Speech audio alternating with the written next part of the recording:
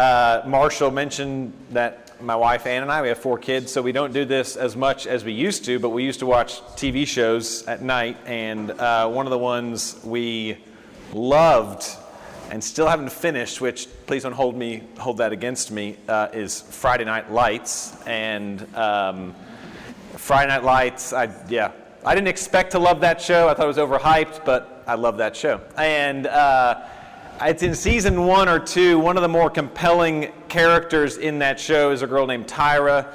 She comes from a broken family. She's one of these characters you're always rooting for because she has so much potential, and yet she continually slips up. And there's this scene where she's meeting with the football coach's wife, who also is her guidance counselor at school, and they're talking about her grades, and she said, what's going on? Every year you start off really well, like you're smart, and then you slip off. And she's like, you've really got to work on that. If you want to go to college, we've got to do something to correct that. And Tyra looks at her and she's like, college? She's like, I'm not going to college. She's like, you don't know my family. She's like, no one in my family has ever gone to college. I'm not going to go to college. She's like, you don't know my story. You don't know what I've been through. You don't know what I've done. You don't know me. There's no way someone like me could ever go to college. And I don't know if you've felt that. Maybe you have felt that way about college. But I do think that her sentiment about that struggle, her academic struggle, is something I resonate with, and I'm sure some of you resonate with. It may not be academically, but it may be with regards to relationship. You've been there before, Christian, non-Christian, skeptic. There's things about you that you probably question if you could ever change. Whether it's a habit, whether it's a personality trait, whether it's something about you that you don't like that no one else knows about. You've probably said it out loud or to yourself, I wish I could change this about me, or I wonder if I could ever change this about me. And the Bible affirms that longing in us. That's one of the things I love about Scripture. And I forget who said this, but we're not only called to read Scripture because it's true, but Scripture reads us so well. And it affirms not only when you read the different authors, their longing to change, but also our need for change and our hope for change. Paul in Romans 12 will call for us to be transformed, to be renewed. David prays in Psalm 51 that God would create in him a clean heart and renew him and wash him. And some of you are here tonight walking in even knowing how desperately you need to be renewed and washed and changed. And yet you probably also struggle to believe that God could do that. We can easily fall into the track of like, yeah, I know I need to, or yeah, I sometimes want to, but I've tried and I can't. Or maybe someone's confronted you or asked you about something and you said, well, yeah, I've tried, but you don't know my story. And so tonight we're going to look just at 2 brief verses in Philippians because the promise of the gospel and the good news of the gospel is not just that God welcomes people who do not have it all together. He doesn't just welcome people who are incredibly messy and incredibly complex, but He promises not to leave you that way. So the beauty of the gospel is not just that Christ welcomes you, but He promises that He will not leave you the way He found you. And so we're going to look at 3 things tonight. We're going to look at the roots of change. We're going to look at the paradox of change. And lastly, we'll look at a description of change. Let me read for us Philippians 2, starting in verse 12. Therefore, my beloved, as you have always obeyed, so now, not only as in my presence, but much more in my absence, work out your salvation with fear and trembling. For it is God who works in you both to will and to work for His good pleasure. Let's pray. Father, Thank you for those words. God, thank you that you are willing to work in us and change in us, not because we are desirable, but because you take great pleasure in it. Father, for those who walk in here this morning struggling to believe that, would you give us a glimpse in your word and by your Spirit of your goodness and your kindness and your commitment to your children. And Father, might that stir in us a deep longing and a secure hope for change. We ask all of this in Jesus' name. Amen.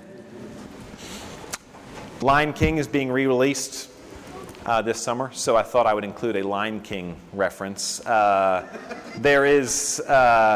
It's being released in live action, so I'm actually really curious to see how they recreate this scene that I'm about to describe, because it's that scene in the original Lion King where Simba, he's gone off like the prodigal son, and he has that identity crisis that teenage lions go through, and he's like wondering who he is and what he's going to do, and he's looking in like a puddle, and then he looks up in the sky, and his dad, who's passed away, appears, and he says, Simba, you've messed up because you've forgotten who you are. He says, remember who you are. You are the son of the king. And then Simba, of course, is invigorated, and he goes back and he takes back Pride Rock because he remembers who he is, and he had forgotten who he was. So much of our struggle, and Paul, if you ever read Paul's letters, he hones in on this again and again. So much of our struggle in the Christian life is because we have forgotten who we are, because we've forgotten whose we are. And here, Paul it begins verse 12, and he says, therefore, my beloved. And he's saying therefore because he's just spent 11 verses describing what Christ has done.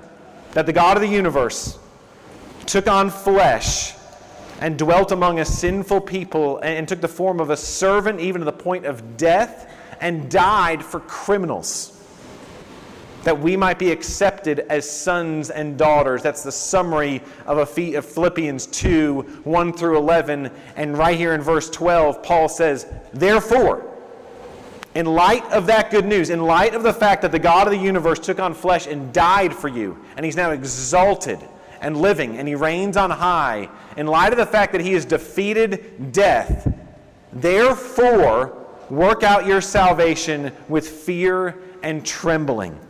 In light of that, in light of who you are, Paul began this letter by referring to the people he's writing to as saints, beloved, those who have been bought with the precious blood of Jesus.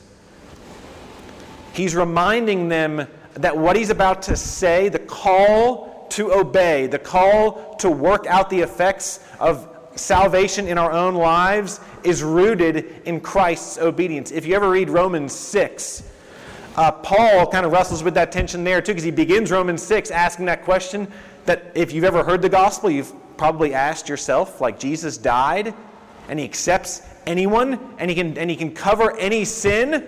And Paul kind of reads his audience and he knows the question I'm about to ask. If Jesus loves forgiving and I love to sin, what a great marriage this will be. And so he asks the question, well, if grace abounds, should I just continue therefore in sin? And he says, by no means. And then he goes on to describe, he says, if you're united to Jesus, and Jesus has died, and he's defeated death, and he's defeated sin, then that's no longer who you are. You're no longer a slave to sin. Jesus died to save you from sin, and he defeated death. And then he closes that section, he says this, he says, Romans 6, he says, so you must also consider yourselves dead to sin and alive in Christ Jesus. You must consider yourselves. That word consider, he's saying you really must consider. You really must wrestle and grapple with the idea that you are dead to sin and alive in Christ Jesus. You have to consider part of the Christian life, not all of the Christian life, but a huge part of the Christian life, a huge part of battling sin, a huge part of engaging your own doubts and your own identity is remembering that you have died with Christ and you reign with Him. He lives, and therefore we live as well. Look, that has huge ramifications for the way we live the Christian life. It just does. We either are going to live the Christian life in hope or in fear. We're going to live it in security, in the security of what Christ has done, or we are going to always feel insecure because if it's up to us, then we'll never be able to do enough or be good enough or to be holy as Christ is holy. I was just talking with a friend of mine who doesn't have any relationship with his parents, and he's talked about how later in life that's affected him in big life transitions. And he said, I feel like without having a nuclear family, I don't feel like anyone has my back when things feel uncertain. And without the knowledge that Jesus has died and He's humbled Himself, that He became a servant for you, when we go into our struggles with sin, when we go into our own insecurities, when we take a look at our heart apart from the gospel, it will be a morbid and scary exercise without any hope.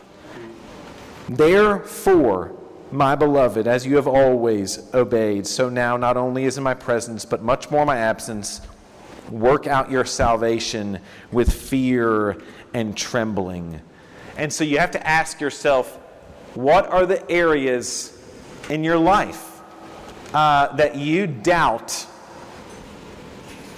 that God is at work, that you doubt God is with you?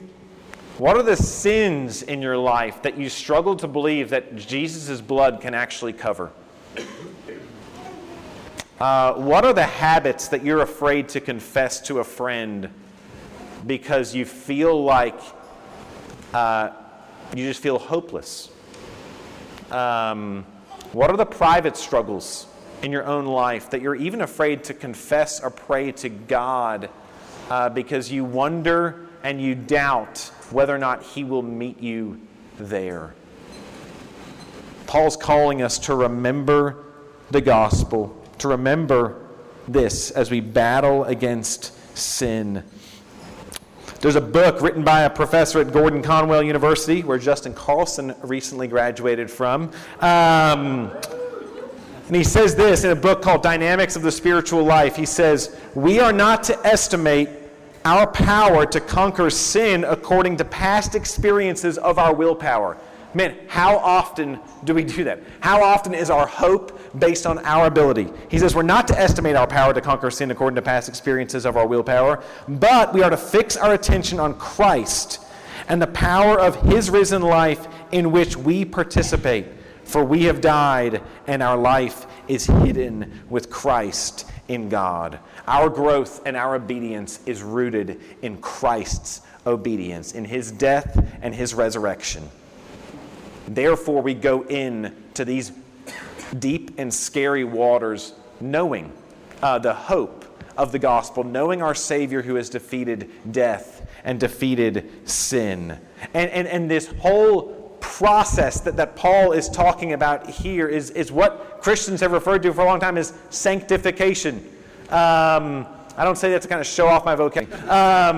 But it is the word that bring in to what God has declared us to be, sanctification, that God's work in us to become more and more like His Son is like an intervention. I don't know if any of you have ever been a part of an intervention. There was a show, I don't know if it's still on A&E, a few years ago, there was a show called Intervention, but Ann and I had friends when I was in seminary, and the couple went through an intervention in their family. And an intervention basically is when you're really worried about someone, worried enough to basically gather a group of friends and loved ones, and you come and you have a meeting with the person, and here's what doesn't go on in an intervention. Because the intervention can be stemmed because of some sort of chemical addiction, sex addiction, anything. You know what I mean? There really is a lot of reasons that could spur an intervention, but here's not what happens in an intervention.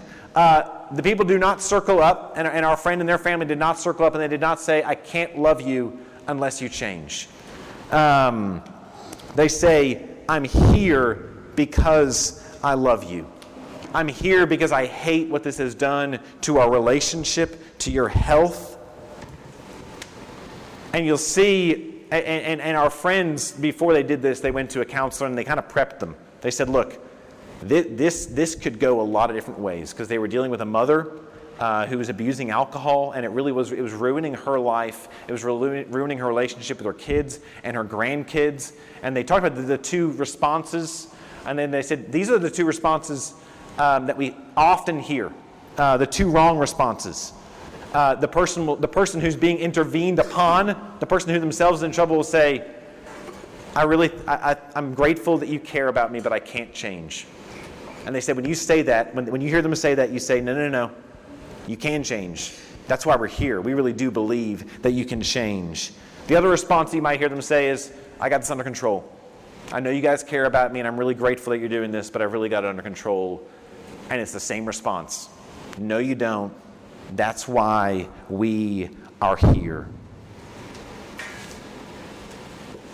God's work in us, God's call for us to work out our salvation with fear and trembling, is not God coming to us and saying, I can't love you unless you change. No, he's saying to his children, Philippians chapter 1 and 2, I love you and I want you to change. And the reason for your hope in change is because I love you. That is why I saved you. Not just to inhabit, not just to let you off the hook, but to inhabit you. And so in light of that, in light of the gospel, in light of God coming to us while we are miserable, insecure enemies of the cross, in light of that, Paul says, therefore work out your salvation with fear and trembling. Not work for your salvation. This is not, hey, God has taken 99 steps, you take one more step. No, he's saying work out. Work out the salvation that was bought by Jesus with fear and trembling. He doesn't say, let go and let God. He doesn't say, get your act together so I can love you. He's asking us to work. And if you read Paul and you read the rest of the Scripture, you know Paul is not naive to the Christian life. It is hard work. He's saying that this will be hard. Working out the effects of Jesus' salvation in your life is hard. There are areas you are not going to want to change. If we're honest here, we might love the gospel, we might love the hope it offers for change in some parts of our lives, and there might be other parts of our lives where it's like, God, I actually really like that part. I really don't want things to change there. That would be really uncomfortable. And we can be tempted to believe. And you can see this in Christian circles where we're tempted to believe that any effort all of a sudden is legalistic. Any call to obedience is some form of us obeying to warrant or to gain God's favor. That's not what Paul is doing here. He's saying work out the salvation that Jesus has already purchased on your behalf. The work in the Christian life is in light of what God has done. Sanctification is a process where we grow in to the reality of what God has declared in Philippians 1 through 11. We are commanded to work, to get to work, because God is at work. Imagine you walked up to someone who had no money, no home, no job, and you said, I've got this lawn mowing business. I'm going to give you my clients, I'm going to give you my lawnmower, my car and my trailer, and a full tank of gas. All you've got to do is crank that thing, walk, mow lawn, and collect checks. Guess what? You've done everything for that person, and guess what? There still is work. They still have to work. You've done everything. You've laid out a plan for them to succeed and thrive, and they still have to work hard. We've been giving everything in Christ, and Paul is calling us to work that out, to work that into the areas, the dark areas of our life that we don't want to talk about. The hard areas, the hard relationships where it would be easier just to let things go as they've been going for years or decades. God similarly has given us the tools. He's given us, you guys have been in the book of Acts, right? So you've covered Acts 2, where there's that amazing description of the early church and kind of like the things they harped on. The reading of the word, the breaking of the bread, and the fellowship. God has given us tools for growth. He's given us everything. And yet and I know, if you've ever attempted a read through the Bible in a year program, or maybe if you just attempted reading your Bible this week, that is not always easy. Genesis, Exodus, pretty good, actually pretty fun and easy to read through sometimes. And then you get to Numbers, Leviticus, Deuteronomy. Some of that gets a little bit less fun to read. Maybe you've sat down to pray, and if you're like me, you find your thoughts drifting really quickly. And it's hard. God has given us these amazing tools. He's given us friends and fellowship. They're amazing tools to remind us of who we are, to remind us what He's like. They've changed us. I think many of us in this room could probably attest to the ways God has used those things to mold us and to make us. And we can also attest to the ways that those things have also been really, really hard. And they take a lot of work. Not just on our own behalf, but we need help. And so here's the encouragement. The Christian life is hard work. So if you feel like it's a grind right now, you're not alone, and the Bible didn't lie to you. It is. It is hard work. And here's the other encouragement, is that you're not alone. Is that we work because God is at work in us. God's working in us is not suspended because we work, nor is our working suspended because God works. Neither is the relation strictly of cooperation, as if God did His part and we did ours. But the relation is that because God works, we work. It's a quote from a guy named John Murray. We work because God works. If you've ever known someone who's had to check in to rehab or some form of rehab because of an intervention, there's a lot of work to be done. It's not like you just go in and you get treated and you get out. There is and there can be treatment that you receive, but there are meetings with doctors and counselors. You might have to take tests of different sorts, meet with maybe a nurse, maybe even some sort of therapist.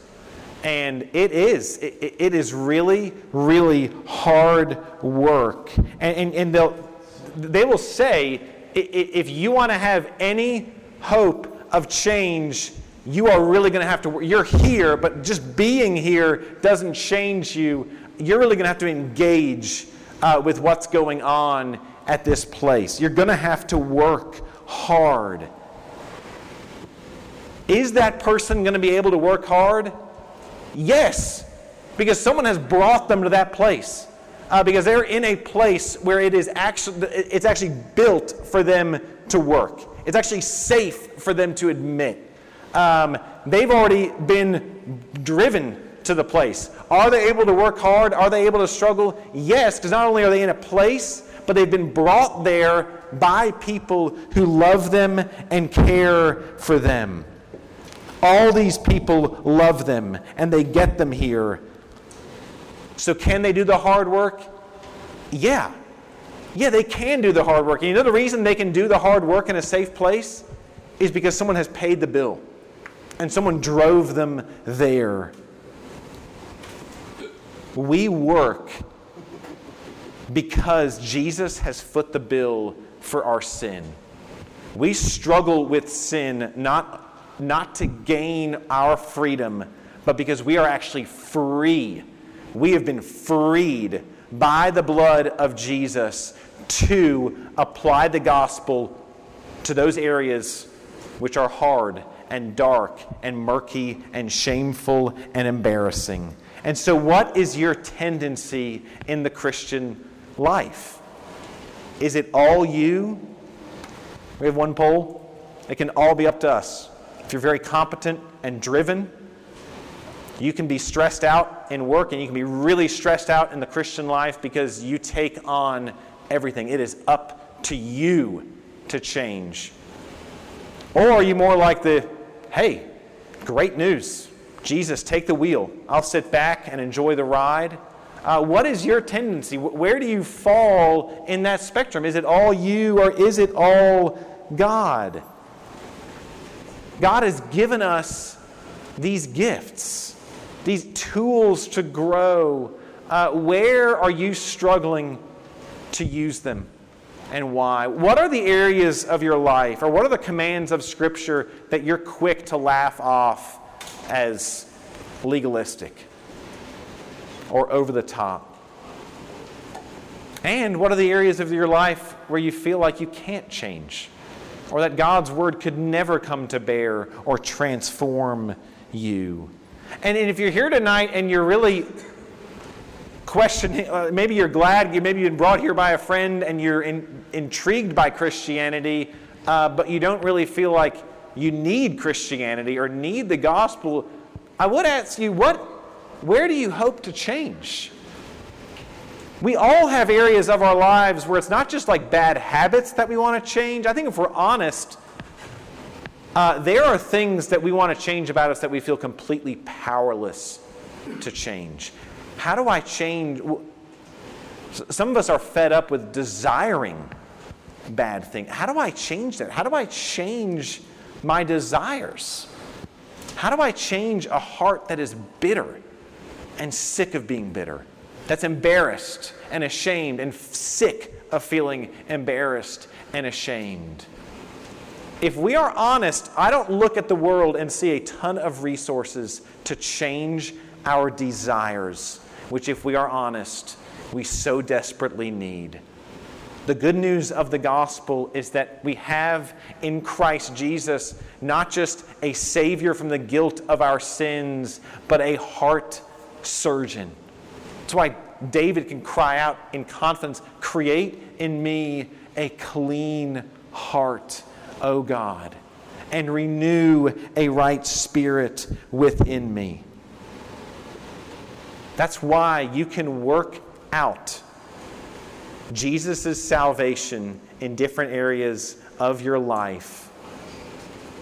That's why you can bring areas of your life that you've been terrified to bring under the lordship of Jesus. You can actually begin to take steps to do that. It might be the way you speak to people. It might be the way you spend your money.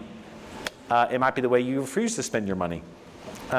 It might be what you spend your free time doing when no one else is around. We can do these things because God is at work. And yet, there's good news and there's bad news to this, but it needs to be mentioned that, because I know some of you are wondering, will I ever change as much as I want to? In this life, there are always going to be more things about you that you long to change, that you will not see change in.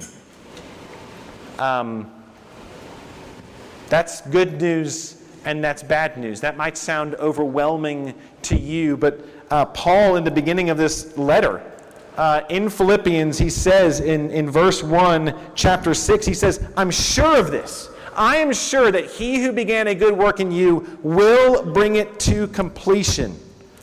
When? In July of 2019? No. He says, I'm sure he will bring it to completion, but he says, at the day of our Lord Jesus Christ. Jesus is coming back, and he will wipe away every tear from every eye, and there'll be no more pain, and there'll be no more death. Until that day, there will be things about you that you long to change, relationships in which you long to experience no more change and no more tears. Habits in which you long to experience no more defeat and no more helplessness. The promise of the Christian life is that there is hope in this life as we battle sin.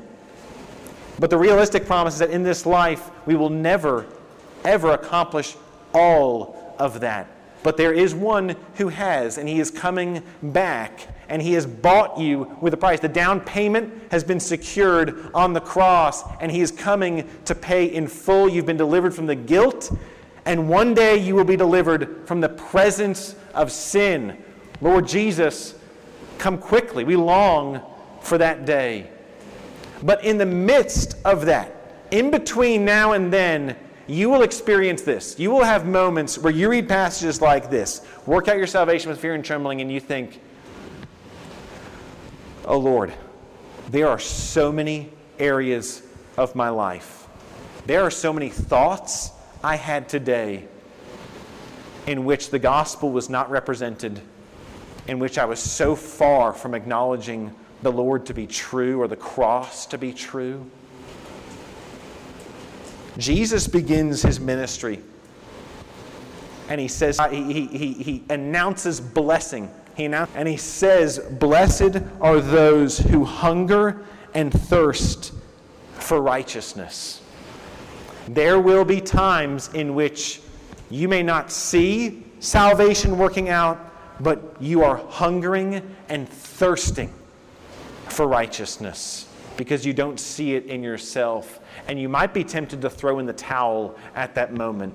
And Jesus is reminding you that even that longing and that hungering and that thirst has his fingerprints on it. Dead people do not hunger and they do not thirst. You are not a lost cause. Blessed are those who hunger and thirst for righteousness. We're blessed because we have a righteous Savior who has died for us and who is at work in us. Let's pray. Father, Lord, we believe this, and Lord, we pray that you would help us where we don't believe this. God, we delight in this truth, and Lord, we also long that we would delight in this more. Father, would you give us the courage and the faith and the boldness and even the joy to apply the truths of our gospel, of your gospel, to our lives. Father, we can't do this alone, and so Lord, would you give us the assurance, God, that you are at work in us. Father, for those who do not know where they stand with you, Lord, would you give them the grace and the honesty and the faith to cry out, Lord Jesus, have mercy on me, a sinner. Father, we pray all of this in Christ's name. Amen.